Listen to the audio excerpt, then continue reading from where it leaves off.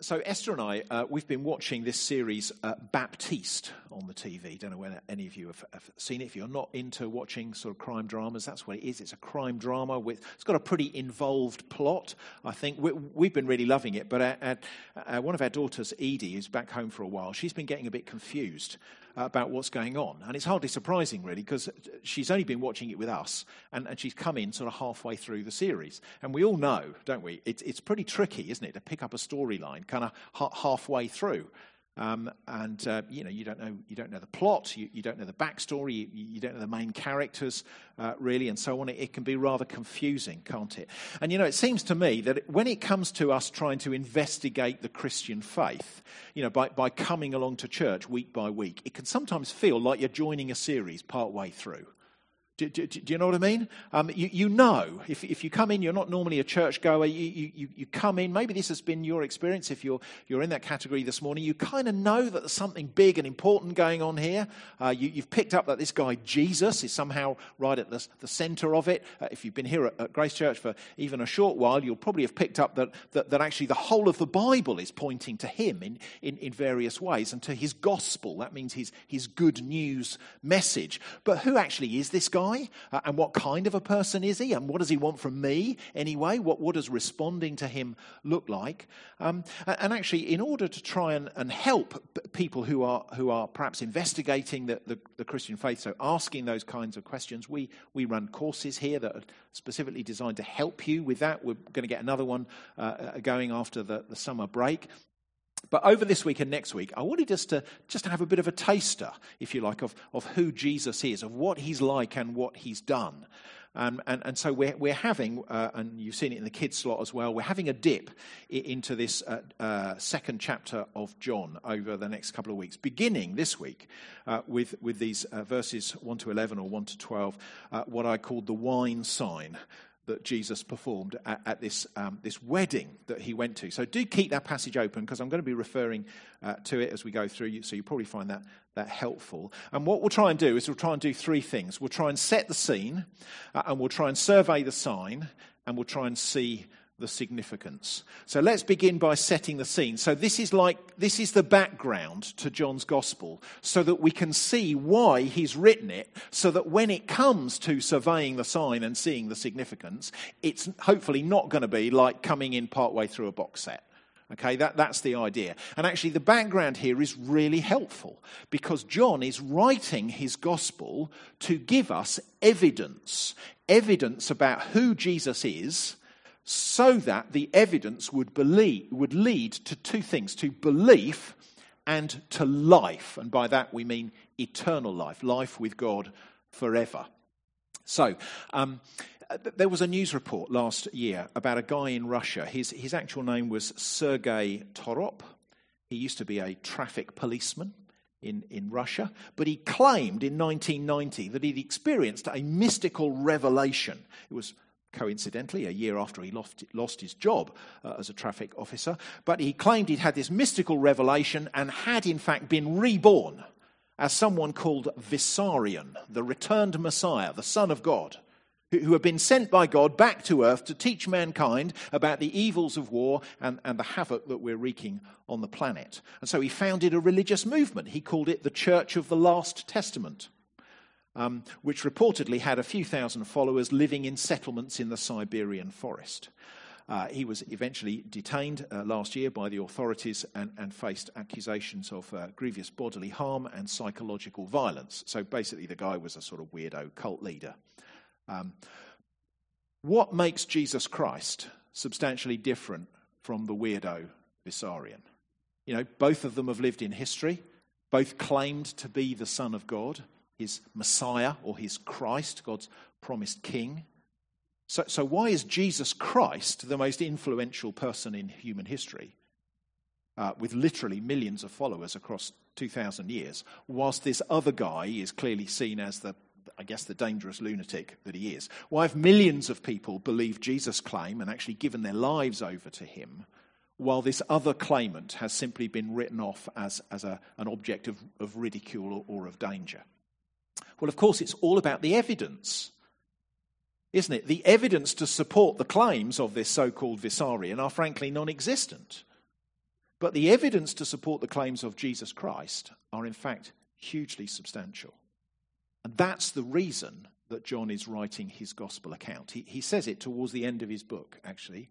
Here's the verse in John chapter 20 and verses 30 to 31, where he says, now Jesus did many other signs in the presence of the disciples, which are not written in this book, but these are written so that you may believe that Jesus is the Christ or the Messiah, the Son of God, and that by believing you may have life in his name. So John's stated aim in writing his gospel account is that those who read it would be brought to believe that Jesus is the Christ or the Messiah, the Son of God, and so have life, eternal life, living with God forever.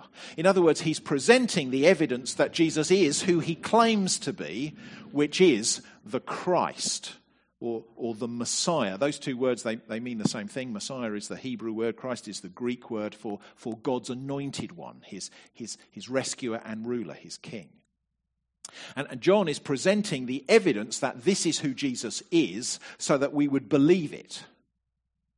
And that by believing it, we would have life with God forever. Do you see that? That's why he wants us to read his gospel account, so that he can show us the evidence that leads to belief and life. And if you glance at that verse again, you'll notice that the primary evidence that John gives us to convince us about who Jesus is the evidence of what he's done. So Jesus did many other signs in the presence of the disciples, which are not written in the book. But these signs are written so that you may believe that he's the Christ, the Son of God. Do you see? In other words, if you've been around at the time of Jesus, you could have seen what he did and so believed in him and so had life in him.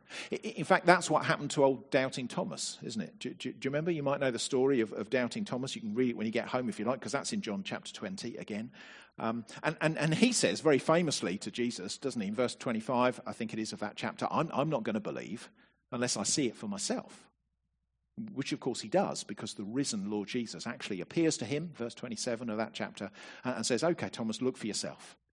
Stick your fingers in my wounds and see. Which Thomas does, and he replies to Jesus, now fully convinced, my Lord and my God. See, Thomas was there, and he believed, and he had life in Christ because he saw it for himself. But friends, here's the thing. Just because we were not around doesn't mean that we are at a disadvantage. Indeed, Jesus says that exact thing to Thomas. Chapter 20, verse 29. Have you believed because you've seen me, Thomas? Well, blessed, happy are those who have not seen and yet believed. See, for Jesus, it's not the seeing that gives us life with him. It's the believing. And John here has compiled some of the signs that Jesus did, some of the miracles, and he's written them down so that we who were not around and so couldn't see them can read and study the evidence for ourselves and so believe and so have life in him. And actually, most of John's book is largely written around these signs that Jesus did. They're kind of significant events. Each one has a teaching point by Jesus attached to them. It either comes just before or just after the sign itself, where he shows us what it means. And you can see this here, actually, in chapter 2, we read just now, where Jesus does the first ever of his signs, the wine sign, if you like, where he changes water into vast quantities of wine. But the signs are not here simply to show us kind of Jesus' power, right? He didn't do them as kind of, magic tricks to impress the crowd or anything like that. No, Jesus did them, and John records them so that we would see who Jesus is, but the fact that he does things that only God can do, so that we would listen to what he says as he explains what the signs mean in his teaching. That's the point. And so that by doing that, we would believe in him and have life with him. Do you see? I wonder, friends, whether you have ever read one of the Gospels. Have you read one of the Gospels? Did you know that the majority of people who write off Jesus have done so without ever having actually read one of the gospel accounts that tell us who he is and what he's all about, which is crazy, really, isn't it? Because what John wants for you here as you read his gospel account is for you to have life He wants you to be reconnected with the God who made you and loves you, and to have life with him forever. And the way to have life with him is to believe in Jesus. That means to trust him for yourself as the promised Messiah, the Christ, God's anointed rescuer and ruler and the Son of God. That's why he's compiled together some of these signs to prove who he is. And what we've got here, beginning of chapter 2, is the first ever such sign that Jesus gave. So we've set the scene. Let's survey the sign, and you'll see that it starts with a wedding reception, doesn't it, in verse 1. On the third day there was a wedding at Cana in Galilee, and the mother of Jesus was there. Jesus also was invited to the wedding with his disciples. We're not actually told why Jesus was at the wedding. You know, some people have come up with different suggestions for that. One particularly silly one I came across was that he was there because they wanted like a local celebrity. You know, like a local teacher. That was in one of the commentaries. But Jesus is only 3 days into his public ministry. He's only got 5 disciples so far, and he's nicked those from his cousin, John the Baptist. So he's hardly a big-name preacher, actually, at this point in his ministry, is it? But actually, I think it seems to me he's there at the wedding probably just because his mum is there. If you notice the way John phrases that in verse 1, the mother of Jesus was there. Jesus also was invited along with his disciples. So Jesus' invitation seems to be linked with that of his mother. He's there on her account. So maybe it was a family wedding or a family friend's wedding or something like that. And actually, Jesus' mother seems to have some involvement in the catering, doesn't she? Because when the wine runs out, verse 3, she is notified and hence able to mention it to Jesus. And the fact that the wine at the wedding has run out is pretty much a huge social faux pas. Wedding receptions in first century Palestine could often go on for several days, and the bridegroom was responsible for everything. All the food, all the wine, the whole lot was his responsibility to provide. So if the wine ran out, just a short while in, it was a total disaster. In fact, actually, it wasn't unknown for a bride's family to sort of sue the groom for negligence. So this was a big problem, and it appears that Mary, who may have been involved in the catering in some way, has been told about this, and so she turns to Jesus, verse 3, and says to him, "They have no wine." And she's not just stating a fact there; she's clearly expecting Jesus to help. I don't think she's expecting him to do a miracle. So this was the first miraculous sign that Jesus did, verse 11 tells us. So I don't think she's expecting him to perform a miracle, but she clearly is expecting him to do something, isn't she? Like nip down to Aldi's or something, grab some cheap plonk and, before anybody notices. She's probably attempting to do a little bit of sort of parental authority work here to see if he can do something resourceful to dig her and the groom out of this somewhat embarrassing situation that they're in. Which helps, I think, to explain his response in verse 4, because it kind of seems a bit sharp, doesn't it? Jesus replies, "Woman, what does this have to do with me? My hour has not yet come." That might seem a bit rude to us. Really, it's not. The Greek word translated woman there is a bit softer than that. I think the kids' version said dear woman or something like that. So it's probably softer, more endearing than it comes across to us. And the phrase, "what does this have to do with me?" actually could equally well be translated as something like, "your concerns are not my concerns," or "your purposes are not mine." So Jesus is giving her a bit of a gentle rebuke here, I think. And he does address her maybe in more formal tones than a son might address his mother. But what he's doing as she attempts to kind of badger him into doing something is he's just kind of trying to remind her that he has got different concerns from her.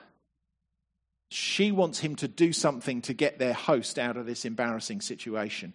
But he is letting her know that what he will do is not going to be motivated by her concerns, but by God's concerns. In other words, the salvation plans and purposes of God, which are the reason why he came into the world. So he's kind of reminding his mother of his mission to do the saving will of God. And that his time to do that has not yet come. Nevertheless, he will act, and in doing so, he'll reveal something of who he is and why he's come. And evidently, Mary perceives that he will help in some way, so she says to the servants, "Do whatever he tells you." So Mary knows that he will act, but she's been reminded that he will act on the basis of God's concerns and not her concerns. That he will act in order to reveal something of his identity and his mission, not simply to help out his mum or his host. So what does he do? Verse 6 tells us there are 6 stone water jars nearby. They were used for ritual hand cleansing before people sat down to eat. Each one 20 or 30 gallons in it. And then Jesus tells the servants to fill the jars with water, which they did right to the brim, and then take them out, give it to the master of ceremonies, who tastes it and is blown away by how good this stuff is. Not water anymore, but top-notch wine. So good, in fact, that the bridegroom, instead of facing embarrassment, maybe a lawsuit for running out of wine, is kind of given a big slap on the back for his excellent wine. And we can see the result there in verse 9, can't we? When the master of the feast tasted it, the water now become wine, didn't know where it came from, although the servants knew. The master of the feast called the bridegroom, said to him, everyone serves the good wine first, and when people have drunk freely, then the poor wine. But you save the good wine until now. So it's like excellent result, isn't it? But what should we make of it? That cult leader, Vissarion, that I mentioned earlier on, he claimed all sorts of things. He claimed he could heal cancer with a touch from his hand. The world is full, isn't it, of snake oil salesmen, claiming the miraculous, trying to deceive the gullible or the vulnerable. But friends, it would be a mistake for us to treat the miracles of Jesus in the same way. Because remember, John says these are signs. This is evidence to show us who Jesus is, so that we might believe in him and have life in him. So let's not miss that by thinking of Jesus as simply some kind of first century cult leader. So we've set the scene, we've surveyed the sign. What we now need to do is see the significance. And actually you can see that in verse 11, can't you? So what did this first miracle of Jesus achieve? What was it for? John says this, the first of his signs, Jesus did in Cana of Galilee and manifested his glory, and his disciples believed in him. So the purpose of Jesus performing this miracle was to show people his glory so that it would lead people to believe or have faith or trust in him. So if we're going to see the significance of the passage, we need to ask ourselves, don't we, how does this sign that Jesus did show us his glory? And so lead people to believe in him or to trust him. How does it do that? And of course, one obvious way it does it is simply by the very fact of what Jesus did, didn't it? Because in front of witnesses, he changed water into vast quantities of excellent wine. And I don't know when the last time was you tried that. But if you manage it, please let me know, because I may well become your new best friend. But of course, that's not going to happen, is it? It's not going to happen because people can't do that, can they? Some cult leader or some snake oil salesman or somebody might claim it, of course. But usually witnesses to it, have you noticed that, are surprisingly a bit thin on the ground, aren't they? And so if you're here this morning somewhat skeptical that Jesus has done this, then as an interested inquirer rather than as a committed Christian, it's perfectly understandable that you'd be skeptical, because it's not something that mere people can do, is it, despite their claims? Who but God could do a thing like that? No one could. But then the claim of Jesus is that he is God. He's the Word made flesh and dwelling among us, as John puts it in chapter 1. In other words, he's God come in the flesh as the promised Messiah, as the Saviour King. He's come to dwell among us in order to rescue us. So chapter 1 claims that he's God, and here he is in chapter 2 doing something that only God could do. He's displaying his glory before a wedding full of witnesses. But actually there's a lot more to it than that, isn't there? It's not just the fact of the sign that displays his glory, it's the nature of the sign as well, because what Jesus has done is going to cause those who were present at the wedding, who are Jews, of course, to remember something that their Hebrew Bibles, our Old Testament scriptures, spoke about, which is the picture that the Old Testament paints of God as the bridegroom of his people. See, marriage in the Bible is presented as a picture of the relationship that God wants between him and his people. And the Old Testament speaks of God as the bridegroom of his people. And so the one who one day, in an age to come, will restore his people to himself and provide for them the wedding feast to end all wedding feasts. So for example, the prophet Isaiah, who's writing 700 years before Jesus ever appears on the scene.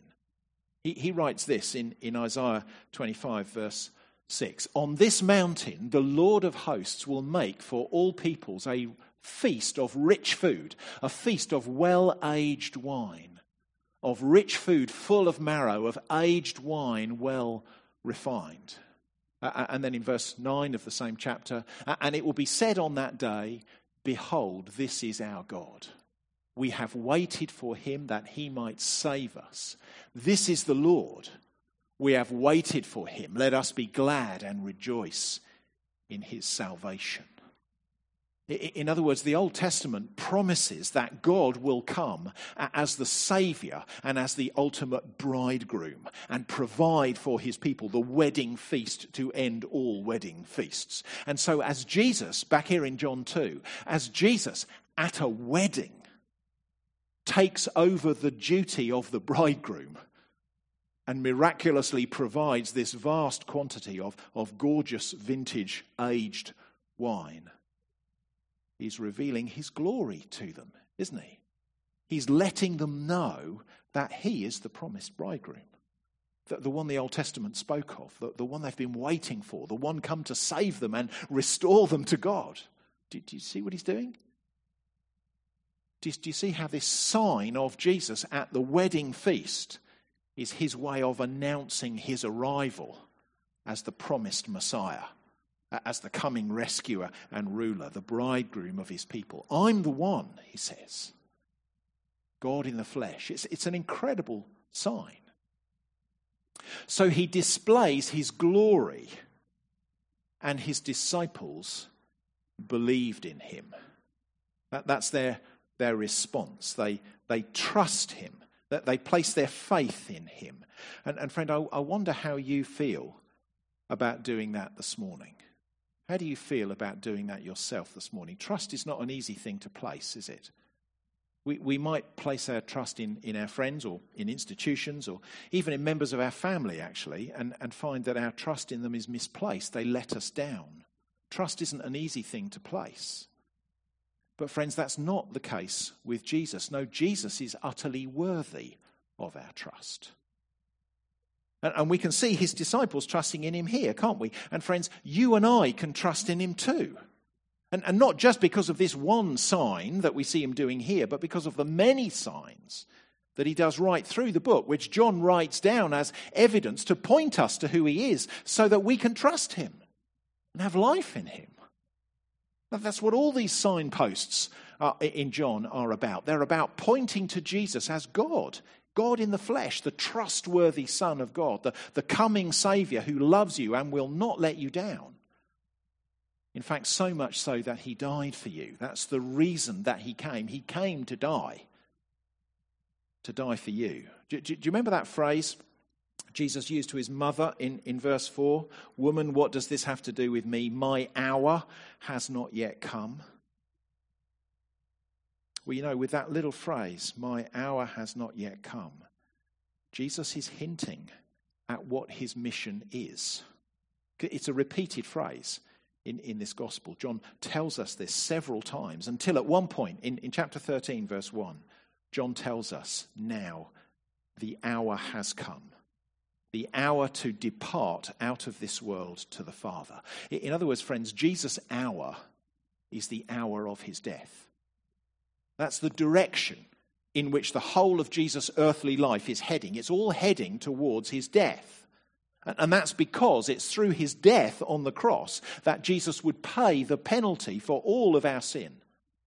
That sin means our rebellious attitude towards God. That results in 1,000 rebellious actions towards God, and which cuts us off from him. See, friends, the Bible tells us that we have been created by God in order to be in a relationship with him. It's how he's designed us to be. But that's not enough for us. We don't want God to rule us very often, do we? We want to rule ourselves. We want to do it our way. And that's not just something that we learn to do. It's something in our nature. We're born like that. You can even see it in tiny children, can't you? You just try giving one toy to two kids and watch what happens. It's carnage, isn't it? And tantrums. You don't need to teach those two children to be rebellious and grab the toy for themselves, do you? You won't need to train them to throw a paddy when the other child takes it off them. They'll do that all by themselves, won't they? It's in their nature. It's ingrained in the human heart. What parents spend all of our time doing is training children to share and be selfless. And friends, it's really no different, is it, when we grow up? We find more sophisticated ways of getting our own way, don't we? Doing what we want, but actually it's still often me first, isn't it? And friends, we do it with God. We don't want his rule. We don't want to live our lives for him. We want to live them for ourselves. And so despite the fact that he's made us to be in a close relationship with him, under his loving rule, we kick him into touch. We live for ourselves instead. And so what we deserve, of course, for doing that is for God to give us what we want and cut himself off from us, which is exactly what the Bible says will happen. It's what the Bible describes as hell. That is what we're asking for, isn't it? When we want him to leave us alone. And it is what we will get, but for the lifeline that he throws us in the Lord Jesus. And this wedding reception in Cana, where Jesus first reveals his glory and shows us who he is just the start of that mission, which is why he says, my hour has not yet come. But it's a mission that will take him to his death on our behalf. So friends, where does all that leave us? Well, it leaves us in the same position as those disciples in verse 11, doesn't it? Will we believe in him? Will we accept why he's come? And so will we trust him and make him our king, or will we just keep trusting ourselves to run our own lives?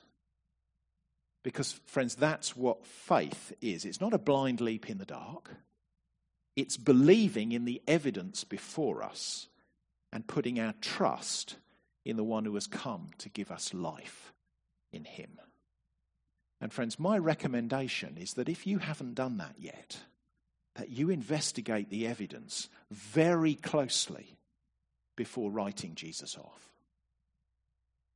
We've got some great material here to help you do that by reading one of the gospel accounts, John's gospel account here. We have a thing called the Word 1-to-1. Why not give it a go? Why not get to grips with who Jesus is and what he's done? Or even better, I mentioned earlier, we have a course here called Christianity Explored, which investigates the claims of Jesus in Mark's gospel. Come and have a chat with me. Give it a go.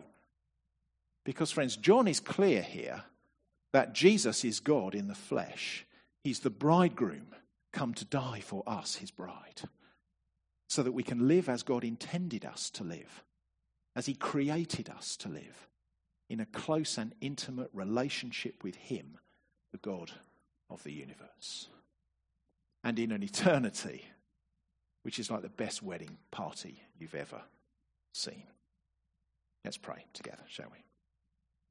Father, we thank you that Jesus' miracle here, like the others in this gospel, that they're no cheap tricks, they're no sleight of hand, but they're signs to reveal his glory, to show us who he is, that we might be led to believe in him and so have life in him. And Father, we pray that by your Spirit you would stir our hearts so that we would see him clearly and respond to him appropriately. And we pray in his name.